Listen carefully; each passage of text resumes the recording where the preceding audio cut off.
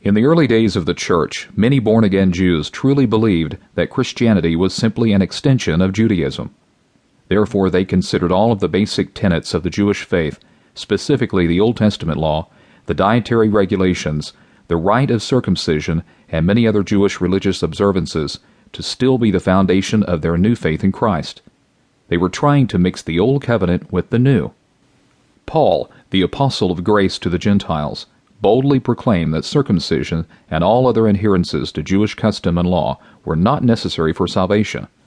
His constant struggle with legalistic Jews is well documented in the book of Acts. Although written for the same purpose as Romans, Paul's letter to the Galatians contains several strong and harsh rebukes against legalism. He started out by saying, "If anyone preaches any other gospel than what I preached, let them be accursed." That's in Galatians 1 verse 8. Then he repeated himself for emphasis in verse 9. Paul also called the Galatians foolish and bewitched for believing this legalistic lie, telling them that if they were trusting in such things as circumcision for their salvation, they had fallen from grace. Christ is become of no effect unto you. Whosoever of you are justified by the law, ye are fallen from grace. Galatians 5 verse 4. Romans presents these same truths, but from more of a doctrinal standpoint. Whoever wrote Hebrews, and I tend to believe it was Paul, also dealt with these very same things. Written specifically to a religious Jewish mindset, the book of Hebrews argues faith in the finished work of Christ using Jewish traditions, the Old Testament patriarchs, tabernacle, priesthood, sacrificial systems, and among others, are all showing how Jesus perfectly fulfilled it all. Romans expounds the grace of the Lord Jesus Christ to both Jewish and Gentile believers. It's written to everyone. Anybody who truly understands and embraces its message will be forever changed in a way they relate to God. The revelation of God's grace contained in Romans delivers believers from a performance mentality, which bases relationship with God on our own efforts, to a total trust and reliance upon the Lord, His goodness and grace. Salvation is all about God's faithfulness, not ours. This revelation is foundational for maintaining a close relationship with God. We might do good for a while, but the truth is that all of us have sinned and fallen short of the glory of God. Romans 3, verse 23. We need a Savior. We must constantly place our faith in God's goodness and not our own.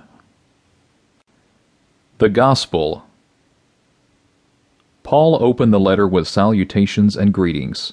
He commended the believers in Rome for how their faith was being spoken of throughout the world.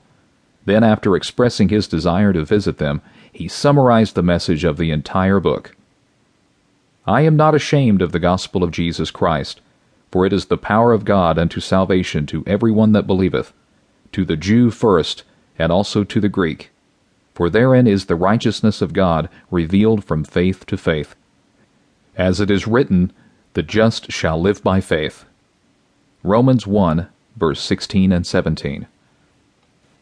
The first 5 chapters of Romans communicate how the gospel is the power of God. It's what produces the life of God in people. Before we go into all of this, we need to define the word gospel. It's become a religious term that has actually lost a lot of its meaning today. Many people associate gospel with anything that has to do with religion, specifically the Christian religion. But the word gospel literally means good tidings or good news.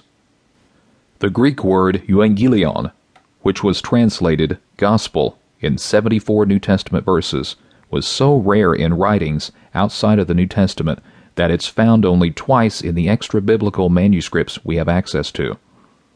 The reason for this is because this word not only meant good news, but it was actually described nearly too good to be true news.